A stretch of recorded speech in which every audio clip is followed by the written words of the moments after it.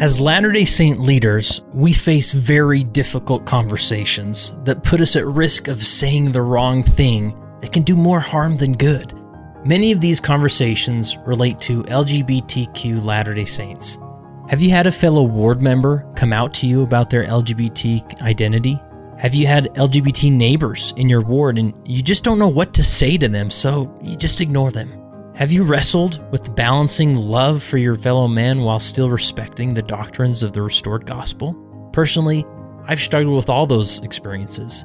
This is why Leading Saints is putting together the LGBT Saints Virtual Summit, where we will learn from 20 plus individuals who all have a unique perspective or an expertise in the LGBT Latter-day Saint experience. It's free to attend, so don't miss it. To learn all about the details, text the word LEAD to 474747 or visit leadingsaints.org/LGBT. Again, text the word LEAD to 474747 or visit leadingsaints.org/LGBT. We hope you will join us so that we can all learn together. This is the Leading Saints podcast, and I'm your host, Kurt Frankham.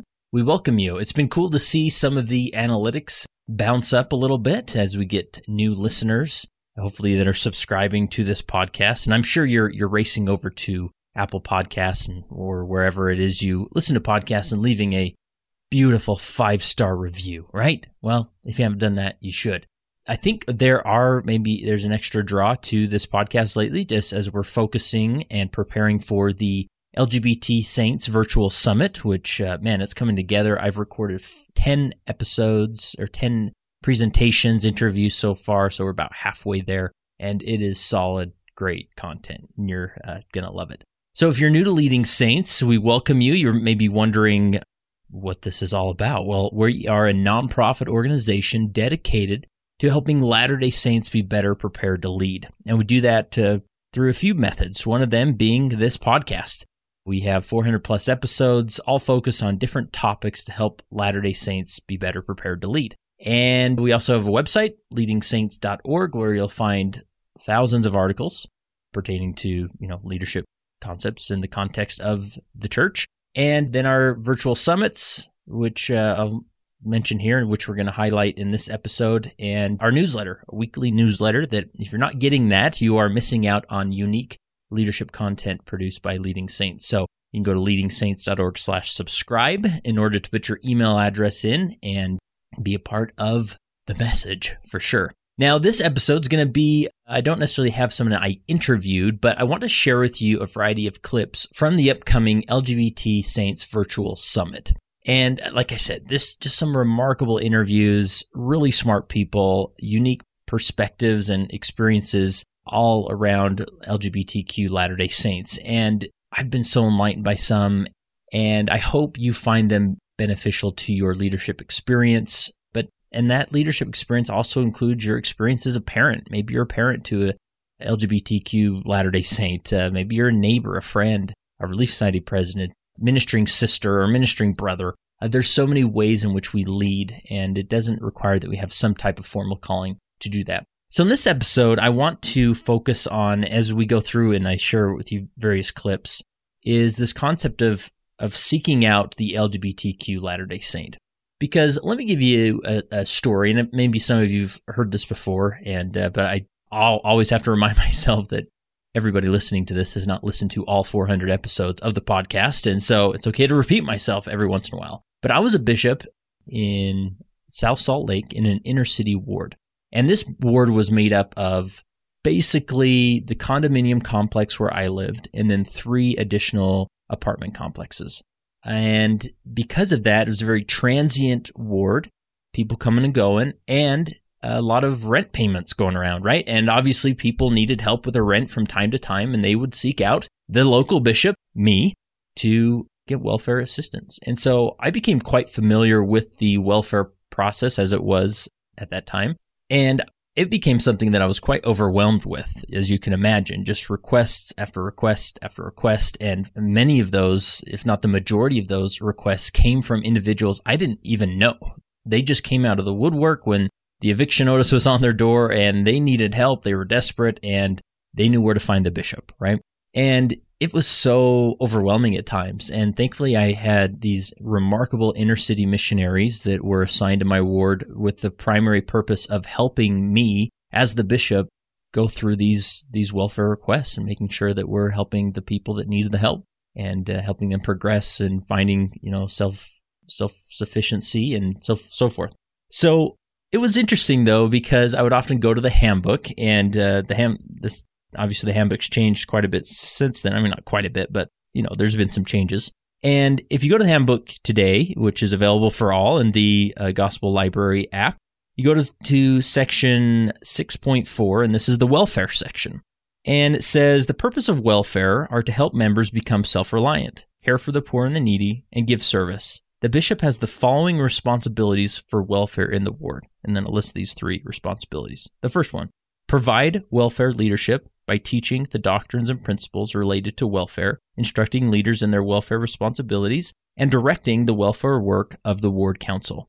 And the third one, I'll come back to the second one. The third one is direct the ward's efforts to prepare for and respond to emergencies. But the second one always got me scratching my head, especially in a ward where I was overwhelmed with welfare requests. It says that, this is a responsibility of the bishop to seek out the poor and provide assistance to those in need. And I used to just think, seek out? I don't need to seek out. They've sought me out. I mean, they're knocking down my door, and I'm so overwhelmed with welfare requests that how on earth can I find time to be proactive of seeking out these individuals?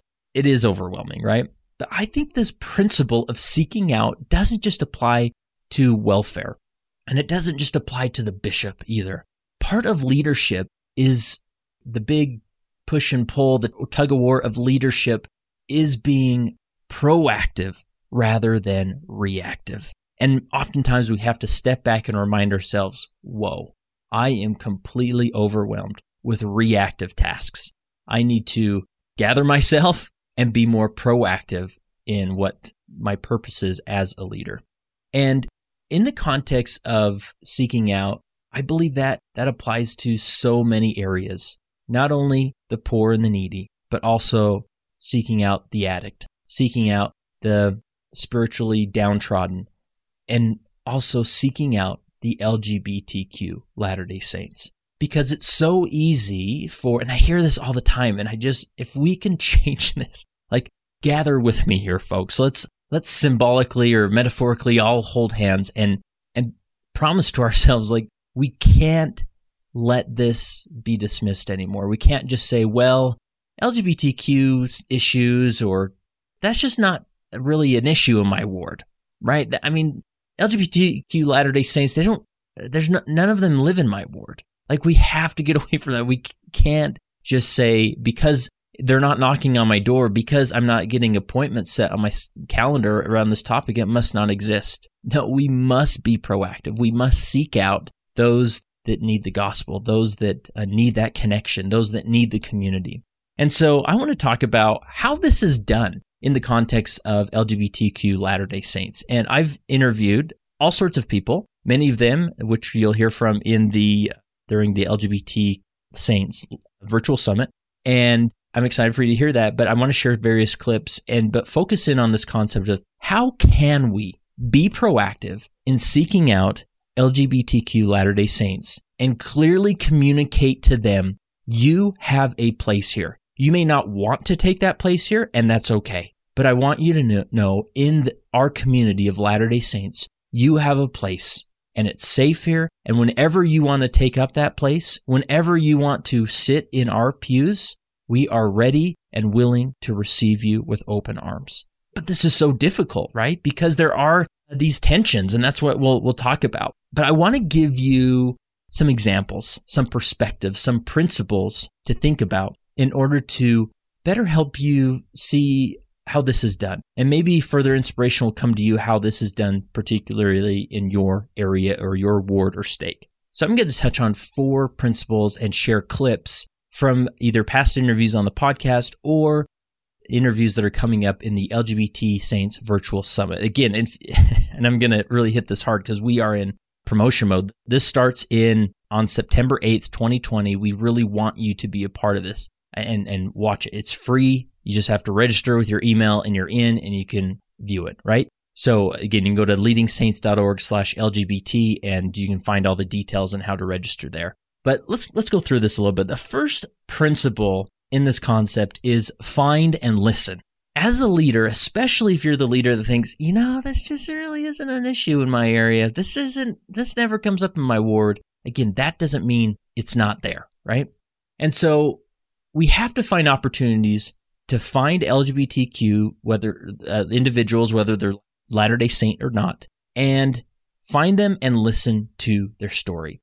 And it is more powerful if you can find somebody who is, or at one time was part of our Latter-day Saint community, because that'll help you better put it in the context of sometimes the unintended hurt that comes from their experience, or the intentional hurt that comes from their experience. And I want to share with you an example of how this was done by a bishop. His name was Carl Hull. This is an interview that we did, I didn't look up the date, but it was a few years ago. And we'll link to it in the show notes, so this would be really good to listen to. We're going to highlight it in our resource section during the LGBT Saints Virtual Summit. But this bishop went through this process where he, and the whole story, the whole interview is worth, I can't summarize it completely, but because the power of it is so worth listening to. But basically, this Bishop Hull decided, I need to talk about this. And so, as far as ministering to LGBTQ Latter-day Saints, and so he planned on doing a Fifth Sunday lesson where he would address this topic. And he talks about what led him to reaching out to a former coworker of his who was gay, and how he sought out to listen to his story. And just the process of this, so simple, but so powerful, in taking the time to finding an individual, sitting with them, and listening to their story. So how do you go about finding individuals if, they're not your next door neighbor? How did you go about finding these individuals? And I know you talk about a specific story in the article you wrote of one interaction. So how did you go about finding those individuals? Mostly just from stake contacts here in our stake, working with other bishops and our stake president. He directed me to a couple of people, and so I went and interviewed them. And then as I was putting my presentation together, I had a name come to me that was someone that I had worked with about 20 years previous. And I knew at the time that he was gay. And as I was making my presentation, I remembered some very unkind, unchristlike things that I had said about him. Never to him, but about him. And as I was working on my presentation, I thought, I can't in good conscience give this presentation without going and reconciling with that young man. His name is Steve. Not a young man. He's actually in his 50s, but a lot of us in our 50s are pretty young still. Yeah, sure. So I, through social media, I was able to track him down. It took about 3 weeks. I found out that he's still in the area, and I contacted him and asked him if we could get together and visit. And I'm sure he was like, well, this is a blast from the way past, and someone didn't really know very well. Yeah, it's not like you were good friends or something back then, right? Right. No, we were just colleagues, right? Work colleagues, and I didn't really associate much with him at all. But anyway, he agreed to meet with me, and so we met at a Starbucks coffee shop, and I bought him a cappuccino, and I bought me a hot chocolate. First time I've ever bought a cappuccino. Nice. And you're a rebel here. This is confessions.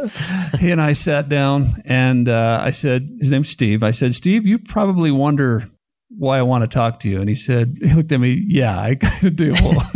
What's this about? Because he truly had no idea. He may have thought this was going to be some type of business proposition or something. Yeah. And I said, Steve, I told him I'm a bishop in the Church of Jesus Christ of Latter-day Saints. I didn't know if he was Mormon. I had no idea about his background. And I said, I am trying to prepare to speak to my congregation about same-sex attraction. And as I was preparing my comments and thoughts, I remembered that you were someone that I worked with back in this would have been the early to mid-90s. And you may not have known this, Steve, but I spoke very unkindly about you.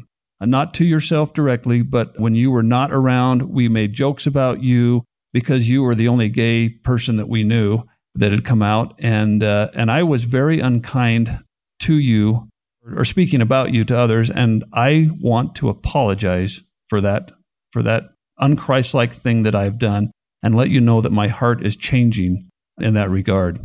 Steve teared up, and he immediately said, "Thank you for coming and talking to me." He said, "I had no idea you'd said anything. No one had ever shared those thoughts with me." But he said, "I can't tell you how much I appreciate that." I asked him then for his forgiveness, and he immediately forgave me, just instantly. Wow, that's awesome. I thought, that's pretty Christ-like. And then I thought that was going to be the end of my story. Mm-hmm. And then he said, "Do you want to hear my story?" Oh, cool. I said, "Sure." And for the next hour, he shared in vivid detail what his life was like growing up. And I was just stunned. I had already interviewed a few people, but I had never had anyone go into that depth before of what it was like growing up. He grew up in Utah. He grew up in a strong LDS family. He started feeling same-sex attraction feelings probably about the age of about 6 or 7. And he didn't really know what they were at that point. When he got into his early adolescence, he recognized what those were. And he was told over and over that this is evil, this is bad. And so he internalized that, oh, I'm evil and I'm bad. And so he decided that he was going to be the very best person that he could be. He was going to be the best deacon, and then the best teacher, and then the best priest. He said, I was great. He said, I was a good deacon, I was a good teacher, a good priest. He was called to be the president of his seminary class for Brighton High School when he was a senior. And he went on a mission. He was a great missionary. And his goal and his whole thought was, I will be so good that this will be taken away from me. And after he got home from his mission, those feelings were still there, and he was crushed. He said that growing up, he was suicidal many times. He went through depression, and he was in constant fear every single day that someone was going to find out who he was. And he said that was horrible to live with over and over and over again. And that, as he was telling me his experience, I was like, oh my goodness, what a difficult cross he was called to bear. And people like me were not making that cross any easier. Mm-hmm. And I resolved that from this point forward, I'm going to do everything I can to love and support people like that, as opposed to be another person to be fearful of. So I came away from that experience feeling like there's so much more I can do. And I feel like I learned so much, and I felt like I had a message to really share with our ward. And that message was, we have to learn how to love unconditionally. And we heard it a lot, charity is, the pure love of Christ, and to love the sinner without loving the sin, all that stuff. But this makes it real. When you can look at someone like this and say, you are carrying a very difficult burden in this life, something very difficult to reconcile, and let me help you do that. Let me be with you and not against you. So I love how Carl says that this makes it real. It's one thing to go to church or to read or to teach these general gospel principles, but when we can sit down with individuals, that makes it real. And that's why it's so crucial for leaders, for individuals, especially if, maybe you don't have an LGBTQ individual that's close to you or your family. Like, seek them out, sit with them, listen with them, and that will make it real. Now, I want to highlight or emphasize, in this context of this story, it was with a gay individual, but I feel like most people, and I don't mean to generalize, but I really feel like most people have an interaction or know somebody who is LGB, right? But the T of LGBT is maybe not as common to interact with, right? You don't maybe know a transgender individual off the top of your head. But to be proactive in also seeking out the trans individual and hearing their story, understanding the wrestle they go through, understanding the process, the history of what they're experiencing. And I just love, it's a phone call could work. I mean, I guess an email could work, but to really say, hey, let's go somewhere and sit. And I just want to hear your story. That's really the first step in seeking out, right, the LGBTQ Latter-day Saint. All right, so the first principle to seeking out the LGBTQ Latter-day Saint is find and listen. The second principle, start a dialogue. And that's if you go listen to the whole episode with Carl Hull, he walks us through the process of how he was wanting to start a dialogue in his ward. He was doing a Fifth Sunday lesson, and he gives some great points and principles, best practices in helping a leader execute that really effectively. But I want to share with you a message that somebody shared on we have a Leading Saints Helpers group on Facebook, which you are welcome to join and look up and request to be a part of that. Most recently, somebody shared an experience. This was a young women's leader. She shared an experience that I would like to read and talk about. So I am the young women's president in my ward right now. We recently had a ward boundary change, which brought a lot of changes in the young women organization as well. One of the new girls that joined our ward, I had only briefly met at the door when we first gained a few streets and homes to our ward. She never came to any activities, and then COVID hit us, and I heard very limited information about her family. Recently, I decided to send a handwritten letter in regular snail mail to each of the young women. It was a simple note expressing my love and support to them and to please reach out to if they needed anything. I didn't include any scriptures or talks or quotes or anything, just trying to send out support, period. I honestly didn't expect to hear back from any of them, except this young woman I just referenced a few paragraphs ago randomly sent me a text tonight while I was working. I got so excited to see her name on there, and then I opened the text and it read like this. Hi, I just got your note. It was sweet, but I'd like to let you know you can stop sending me church stuff. I'm a proud bisexual, so by your standards, I'm already going to hell. This obviously made me so sad. I have been contemplating what to do and how to respond. I feel grateful to have been listening to some of the recent Leading Saints podcast episodes regarding LGBTQ+ members, and I know that she needs some sort of support, but I would love all of your opinions on what to do or say in order to respond to her. And then she gives a list of things that she's considered. She says, 1, do I respond with a rebuttal? Explaining doctrine doesn't mandate that she is automatically going to hell. 2, do I respond with a simple apology such as, I'm so sorry you feel that way. I'll respect your wishes and not send any further communications, but know I'm here for you if you ever want to reach out. 3, I could talk to the bishop in more detail about the specific situation and see if we need to dig deeper and help the family or even begin a discussion about the possible need to address this issue as a general subject with all the young women and all the youth. Or 4, do I respond with a short but brief expression of support, love, and don't ever bring up her sexual orientation at all?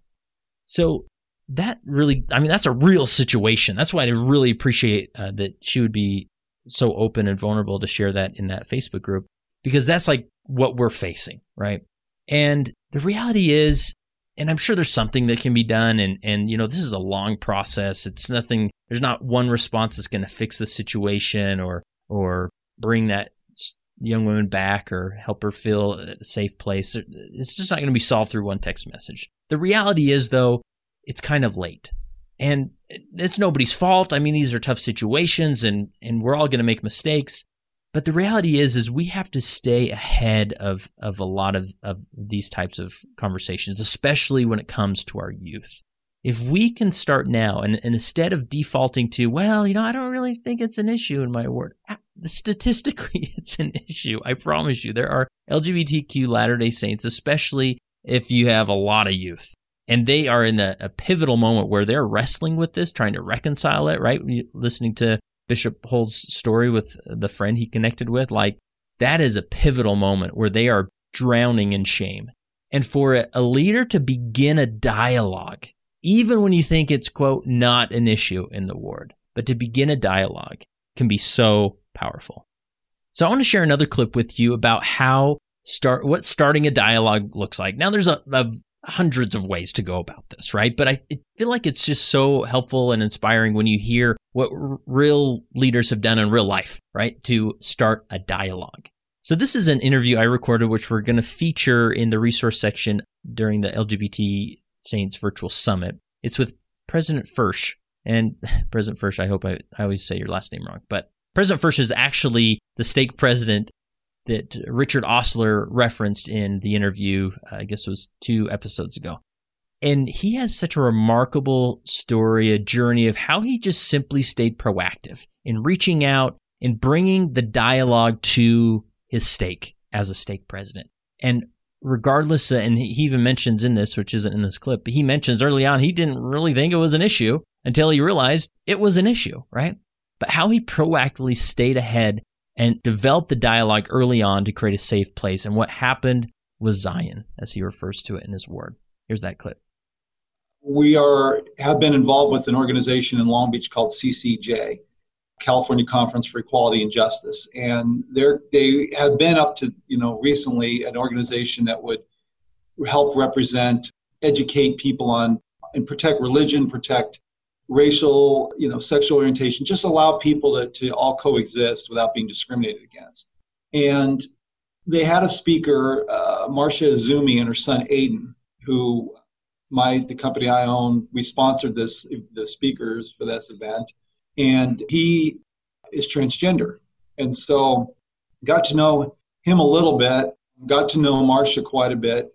And what I learned from that was when they gave their keynote address, and this is 1,000 people in Long Beach that come to this interfaith breakfast, they were asked to, summarize what the most impactful thing of this journey, of him, going from a woman to a man, and, the mother losing her daughter and having to embrace a son, and, just things that most of us would never even, think about. And all I knew is she had a beautiful heart. Marcia's just an awesome person. And so I was drawn to her enough to have an open mind to listen. And when they shared their kind of concluding thoughts, the one thing Aiden shared, which just ate at my core, was that when he went to his church leader, and it wasn't LDS church, but it was another Christian denomination, he was told he didn't have a place there. And that just hit me like a ton of bricks, because then I realized, there's nothing Christ-like in exclusion, and a lot of things started to come to my mind about what our role is as leaders and what Building Zion involved. And I knew that was just wrong. It was just wrong. And so I guess I share that because that's when my heart got open to, I got to help people, because how much of this pain is existing in our state that I had no idea was there. Then we had, which was a bit more of a risk, I had Marcia and Aiden come. They're non-members, but this idea of the impact of being excluded from church, I couldn't get out of my mind. I think about it now, and, the damage that was done to Aiden because of that, he still carries it with him today. And I just didn't want ever for myself or any of our leaders to ever be responsible for bringing that kind of a pain into anybody's life. And so I invited them to speak. And, a transgender man and his mother to the LDS church on a Thursday night. I invited all the bishops, Relief Society presidents, Elders Quorum presidents, and a few other people I thought would be supportive. And they were reluctant. Their friends were telling them it's a setup. I was concerned because I just thought maybe this was, it's, and I'm not, you take a risk, and, you're taking a bit of a leap and trusting that it was right. And I will tell you, they came, they did their slide presentation with Aiden as a girl, and with him now, they went through the whole story. And I will tell you, there was not a dry eye in the room. I had members that were long-term church members that said it was the most spiritual experience they've ever had in church. And it wasn't because, it wasn't about us judging and determining, what this person's eternal path is going to look like. It was just simply letting him know that there was at least one church environment where he was safe. And his mom had told me when I first met her that he used to wear a little, what would Jesus do, little armband. Yeah. At the end of it, I gave him a CTR armband. And and he's pretty reserved with his emotions, but that really got to him. And so I realized that there were a lot of members in our stake and our leadership that had soft hearts. And so that was kind of the next step. Then I met Mike, and I don't know, I've always been a guy that just doesn't believe in coincidences. And when something, the Lord had guided us to this one church that opened the door for all this outreach work, and you just go with it. And then Mike Sechrist fell into our lap, and I asked him, I go, look, would you be willing to speak at a state conference? And, again. And to review this, Mike is someone who's a former member of the church, or he's still a member but living a gay lifestyle? Yeah, he's a member. He came back to the church. But he's openly gay, and he's well-spoken. He's a doctor, he's and he, agreed. And I knew I was a big ask. And that was the weekend we had him speak on a Saturday night. And then Richard Osler came out because Mike had introduced me to Richard, who, he's great. And he came and spoke on Sunday because I thought, okay, here's a former bishop, guy from Utah, might resonate with the older folks a little bit, or the raised in church group. Because me being a convert, there's a lot of things I'm just not connected to in terms of being raised. It's a different experience. I get that.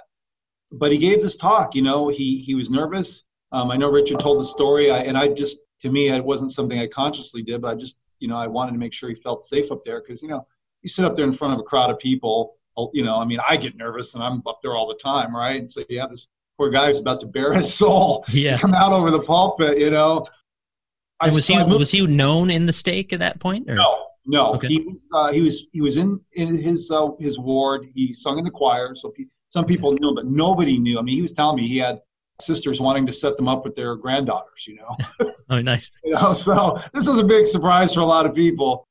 But he got up there. I moved over to sit next to him. Like I said, I've gotten support from most of the brothers I serve with. But at the end of the day, again, it's lonely at the top sometimes. And I'm not trying to sound like I'm some great guy, but, it was on me to make sure he felt right.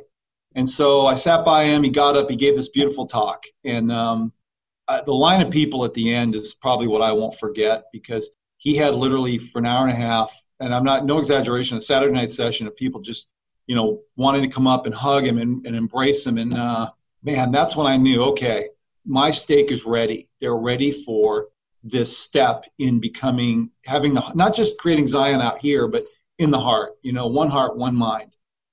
One heart and one mind. That story's so powerful for me.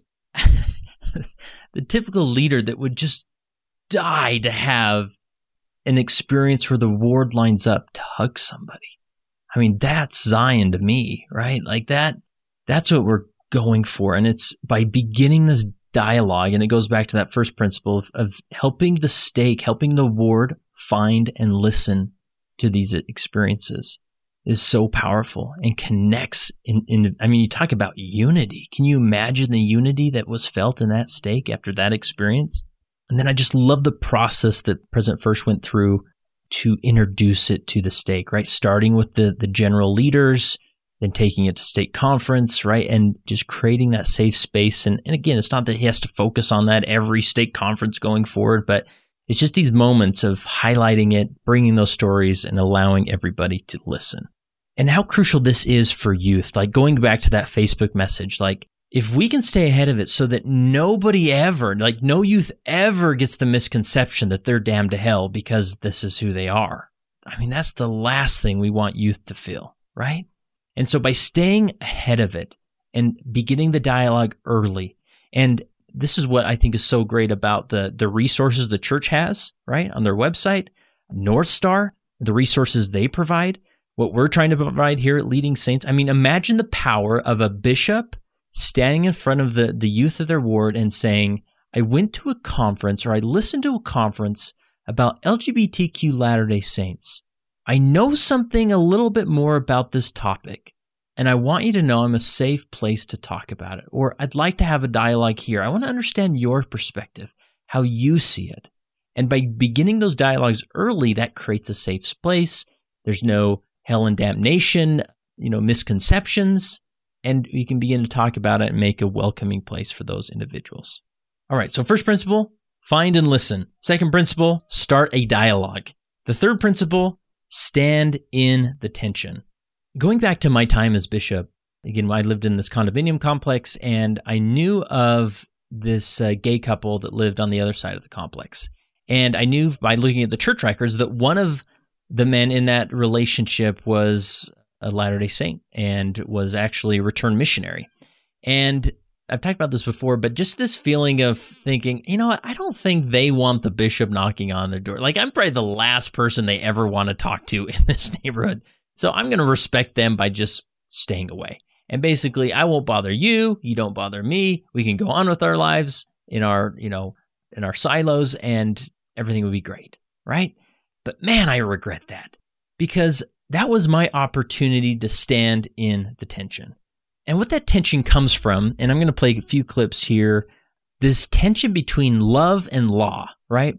Because it can, the last thing I want you to do is listen to these episodes or listen to Leading Saints and think, man, like, I think they're just erring too much on the love side, right? Like, we have some doctrines, we have some beliefs that are pretty core to our religious beliefs, and I think it's important that we respect those, right? That's where the tension is.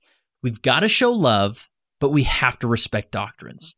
And we have to see that those doctrines are actually an answer and perpetuate more love, even though some individuals would disagree with that perspective. But there's this tension, right? And so what we do is both those individuals who are LGBTQ and Orthodox leaders, we run to one extreme. And so you may hear that, or some individuals, they run to the extreme of love. And they think, I don't even want to think about the doctrines anymore. They exclude people, they're hurtful, right? And we run that way. Or a leader may run towards the doctrine and say, listen, these are our doctrines. I just completely disagree with your lifestyle. And so I'm going to just hold on to this doctrine. And you know what? That's sort of where I was as the bishop, right? I'm thinking, this is just where we're at. I get it. Like, you don't want any of this doctrine, but I do. So I'm going to stay over here in the doctrine. The leadership is found when we start moving towards the center where the tension is the tightest, and we stand in that tension. That's where leadership's found. And let me play this clip by Ty Mansfield where he talks about this tension. And we jump mid-conversation and he's talking about two things. And those two things he's talking about is love, the love and law, or, love and doctrine, and how we hold that tension. But there are these two tensions. And again, I see these as two truths, two goods, but they have to be, in the words of Elder Maxwell, too much focus on either one, it's going to go to seed and become wild. Or to some degree, we're going to lose something important. So always holding those is going to be important. Edith Stein, or the Saint Teresa Benedicta of the Cross, she said it this way. She said, do not accept anything that lacks truth, or do not accept anything as the truth if it lacks love, and do not accept anything as love which lacks truth. And this is really, it's a beautifully captured, but hard to do, right? Oh, yeah. Especially when sometimes speaking truth does not feel very loving. Yeah, right. Right. Yeah. And sometimes when loving feels like, well, let's just throw truth out the window. And it feels a little bit like moral relativism. And so holding those two just requires a high level of commitment to both. Yeah. And my mind goes to, like, in this these relationships we have as leaders, that love always needs to precede truth. Like, it's so difficult to teach people truth or to communicate truth and have them absorb it without this foundation of a loving relationship where they know that this person teaching me truth actually cares about me as a person. Yeah. So we have paradox, and this, Elder Oaks, he gave a conference talk a few years ago about this love and law, right? And then he gave an updated talk about this at a BYU Idaho devotional address. And then recently, in the context of addressing LGBT issues specifically, he doesn't talk about LGBT issues in this talk, but it's a lot of the same themes and then some of the principles he talked about in this other address. But I think he talked about this in a very subtle way. And somewhere, and I don't know if in the background he was referencing some of the issues around LGBT issues, but I know that, well, I'll get there in a second. But he said this: Jesus commanded us to love our neighbors and also to keep the commandments. Similarly, he commanded us to observe all things whatsoever I have commanded you, and also to love one another. Some see a contradiction in these two commandments, to love one another but to keep the commandments, which means to follow God's laws. Those who honor God's commandments may be seen as not having love for those who do not follow his laws, right? And we see this in some of the cultural and social tensions. Yeah. Conversely, reaching out in love and kindness can at times be seen as condoning choices that are contrary to God's laws. Now, shortly before this, and I don't know that this was what he was referencing, but I know that at least from some of my connections behind the scenes with LDS Public Affairs, because I served on a committee with Public Affairs for a period of time, was around the first Love Loud concert, right? And the church gave sort of an endorsement, non-endorsement of that. They kind of, that they want all youth to feel, because they were asked for commentary with the Love Loud concert. And, there was, I think the church always tries to be very careful in what it's saying, and it was sort of an endorsement, non-endorsement. But then later, Elder Ballard at a BYU address said, the reason we endorsed the Love Loud concert was we want everyone to feel loved, right? And Dan Reynolds does not have the same values around this, right, as he's not going to promote the same kind of ideas around this entirely as the church is going to promote from a covenant standpoint. Yeah. And so there was this kind of tension around, there was a lot of pushback on the church of now, in endorsing this, you're now condoning, certain things that eventually are going to lead people out of the church, right? And so it's like, and this was just prior to him giving this talk. So I know that these are tensions that the church has wrestled with, but it's there, right? So, as we promote love, are people going to hear that as condoning choices that are contrary to God's laws? President Oaks' words. So, however, these seemingly contradictory ideals are in fact a paradox. Not only can we follow both directives of the Lord, but in finding an appropriate balance, we can live both principles in a deeper, more complete way. The balancing I've described is not easy. Experience teaches that when we seek to keep all the commandments in our personal lives, we are sometimes accused of having no love for those who don't. When we show personal love and support for loving causes, we are sometimes misunderstood as applying support for the results that contradict our other commandments. And I have, again, wondered how much of that had this kind of, especially some of the love loud tensions in the backdrop, because they were right about the same time. So as leaders and as Latter-day Saints, we have to hold on to these two tensions, the tension of love and the tension of doctrine, right? And that can be very uncomfortable. It's easier to run to one extreme or the other. To stand in the tension, that's where leadership is found. And it's in that tension that's really risky as a leader, because like he gives the love loud example, the church took a risk of appearing on one side that, so now you're condoning this behavior. But on the other side, they are just showing, we're just showing love, right? So it's in the tension where you're most likely to be misrepresented or misunderstood, but it's in the tension where safety is created, right? So as a bishop, I wasn't willing to stand in that tension. I wasn't willing to walk over to that doorstep, knock on the door and say, boy, this is a bit awkward. This is a bit uncomfortable. I recognize I'm standing in tension, but I want to hear your story. I want to know about you. I want to know about your relationship. I want to know about what sort of interaction you want with this local ward. That's tension, right? Another example is just this when it comes to gay marriages, right? This is a common scenario you'll hear is, do I go to the gay wedding or not? If I show up, am I condoning? Well, maybe I'll just go, but I won't be in any pictures. That's what I'll do, right? Like there's tension there, right? And so I want to share with you another clip from Scott and Becky McIntosh, who are parents of a gay son, and their journey in moving towards their son later got married to a man, and they stood in that tension. But they share an experience which really set a strong example of leaders who were willing to stand in the tension between love and doctrine, love and law. So here's that experience. A couple of years ago, Scott and I, we were invited to our first gay wedding, and we felt it was right, and we were comfortable in going. Two return missionaries. There were two return missionaries, yes. And we were assigned to a table, and as we were walking to the table, Scott recognized someone from the construction world at our table. And as we sat there, and Scott asked, which groom or groom do you know? And he said, I'm the stake president, so-and-so. And then he pointed to, see that gentleman over there on that table, that's his bishop. And see the gentleman over at that table, that's his bishop. And I thought, oh my goodness, this is wonderful that they're there showing their respect and love for their special day. And it was at that time when I just knew that, okay, if this is in our future, I can do this. And I had also wondered, well, what about our grandkids? Like, will they come? And at this wedding, the children were there, and they both came from big families. And there were, like, all the families were there, and their children and their grandchildren. And it was a loving environment. It was so good to see that the stake president and both of these bishops were there.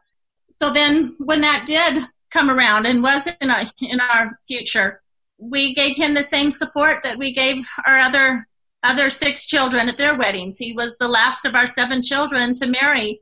He had watched all his siblings marry, and we gave him the same support. And on that wedding day, as I looked around there were only a few empty seats. We had set up 150 chairs. There was only a few empty seats. And I knew that there were some that were there that were uncomfortable with this, but they were there. And that just warmed my heart, thinking, but they're there because they know this is a special moment for Sean, who was their cousin or their nephew.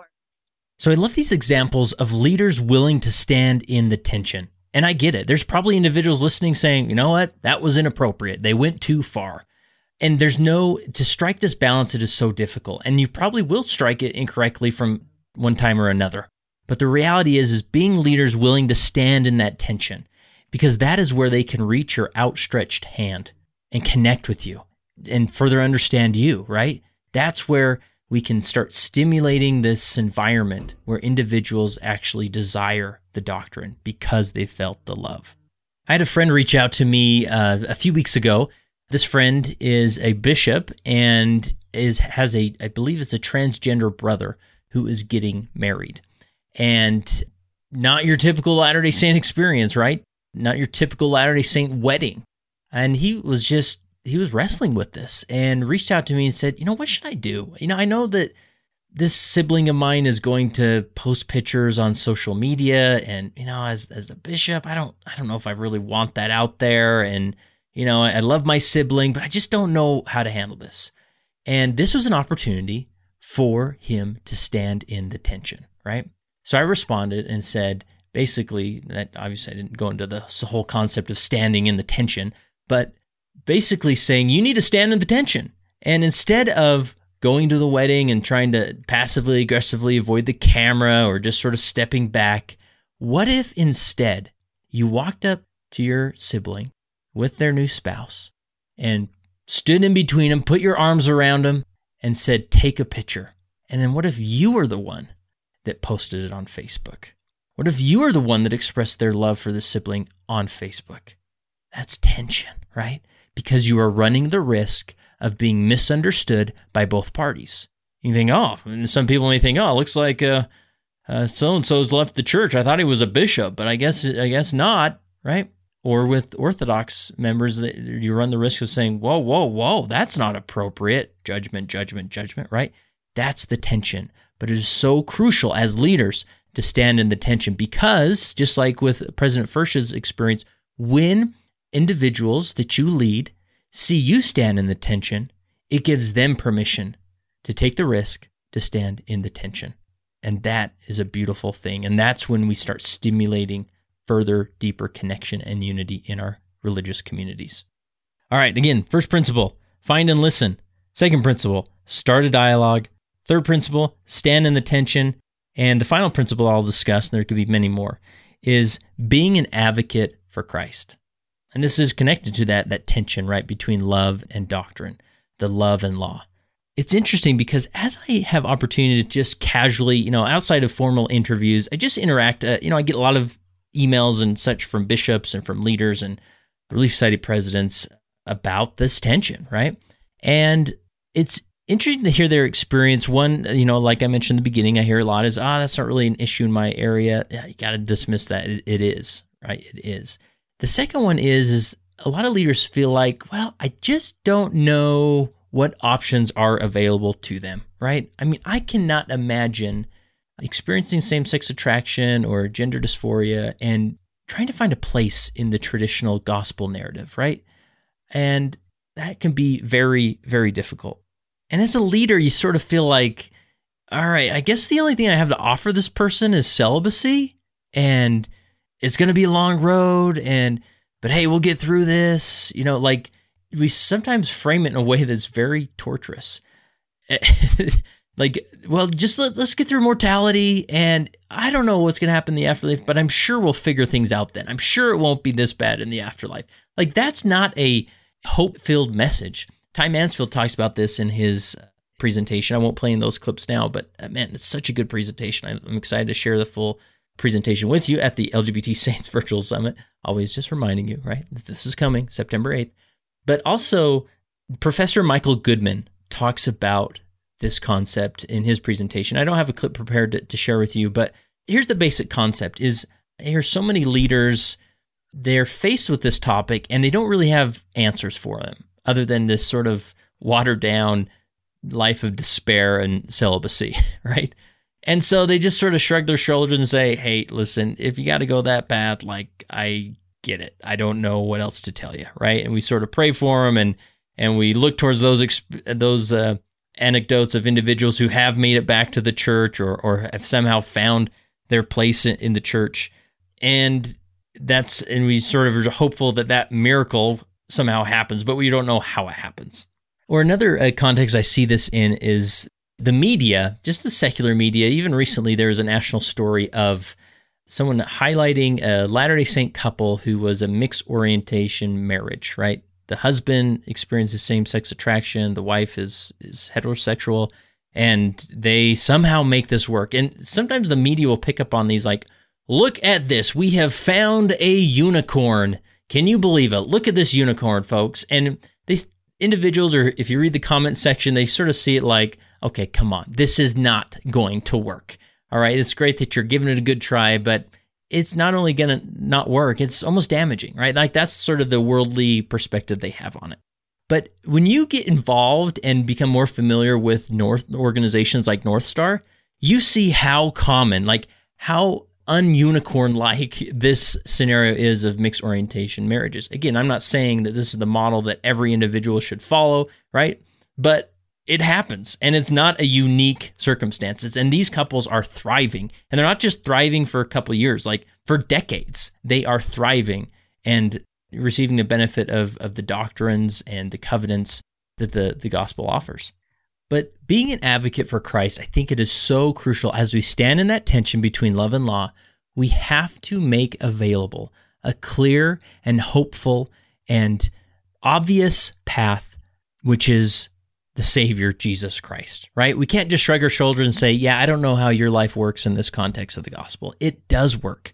Christ does work, even in this scenario, even in this context. And like I said, Professor Michael Goodman gives a phenomenal presentation about this concept, that as leaders, we have to offer this path as a viable offer, not one that's full of white-knuckling and dread and celibacy, but you can be alive in Christ and thrive in Christ. And this is our role as leaders, to be familiar with the resources that are out there, right? The church has so many incredible resources recently updated, and we need to be aware of them. I'm always shocked of leaders who aren't aware of those things, right? They are available, and they're great resources. Every leader should be aware of North Star. It is such a phenomenal organization. I cannot speak highly enough of what they do, and to interact with a community of Latter-day Saints, LGBTQ Latter-day Saints, who are maintaining their covenants, and to sit among that community and think, oh, so people are doing it. Oh, it does work. Like Christ is, his atonement is available for me. I don't know how this works or my path, and I'm not trying to mimic somebody else's, but there is a community here of people like me wanting to make it work. And if a leader is not aware of those resources, they can't connect the dots for the individual. They can't say, oh, don't worry, you may feel really alone right now, but let me introduce you to a community of thousands of individuals who are doing it and who can offer you support and community and understanding that me as your bishop maybe can't provide, right? So connecting them with those resources. But there is a path through Christ. And not only that, people thrive through Christ, even LGBTQ Latter-day Saints. And I get it. If there's LGBTQ Latter-day Saints listening, you probably think, oh, this guy, he doesn't get it. He doesn't understand what I've gone through, what it really is, what it really does feel like. And it's true. I don't understand, but Christ does. And he has a path. He did not leave anybody out of the reach of this path towards him that can lead to a thriving life in Christ with covenants that sanctify us to a higher level and help us become more like our Father in heaven. So never shy away from that path. Always be an advocate for Christ. Always lead out with that doctrine and hold that tension of love and law, and they will find a deeper purpose, a deeper opportunity to become. So there's our 4 principles. Find and listen, start a dialogue, stand in the tension, and advocate for Christ. And this is just a sliver of the type of content and presentation and quotes and perspectives and stories that you're going to hear at the LGBT Saints Virtual Summit. I can't emphasize enough or encourage enough for you to be a part of this. Go to leadingsaints.org/LGBT, and there you can find all the details. It's free to attend. There is an option to upgrade to an all-access pass. The details will be outlined for you. You get additional bonuses and benefits and ease of listening to the content or reviewing the content. I would sincerely ask that you would support us there. Even I get it. We'll let you listen to the whole thing for free, but if you wouldn't mind contributing something to this is going to support both the North Star organization and the Leading Saints organization, so that we can continue to grow and produce content, quality content like this that will help you be better prepared to lead and also help LGBTQ Latter-day Saints find community within the saints of the church. I'd love to hear any feedback you have. You can go to leadingsaints.org/contact or leave a comment on the post on the website of this episode and share what points would you add to that list. How can we better seek out the LGBTQ Latter-day Saints and welcome them, create a safe place, and make a spot for them on the pews on Sunday, right? And I would love to hear your feedback, what's worked, the stories. I love these stories which I've shared in this episode of real leaders impacting real lives, and I would love to hear your story as well. So again, go to leadingsaints.org/LGBT and register for this virtual summit. It begins September 8th, and you definitely don't want to miss it. And don't forget, text the word LEAD to 474747 or visit leadingsaints.org/LGBT to learn all the details about the upcoming LGBT Saints Virtual Summit.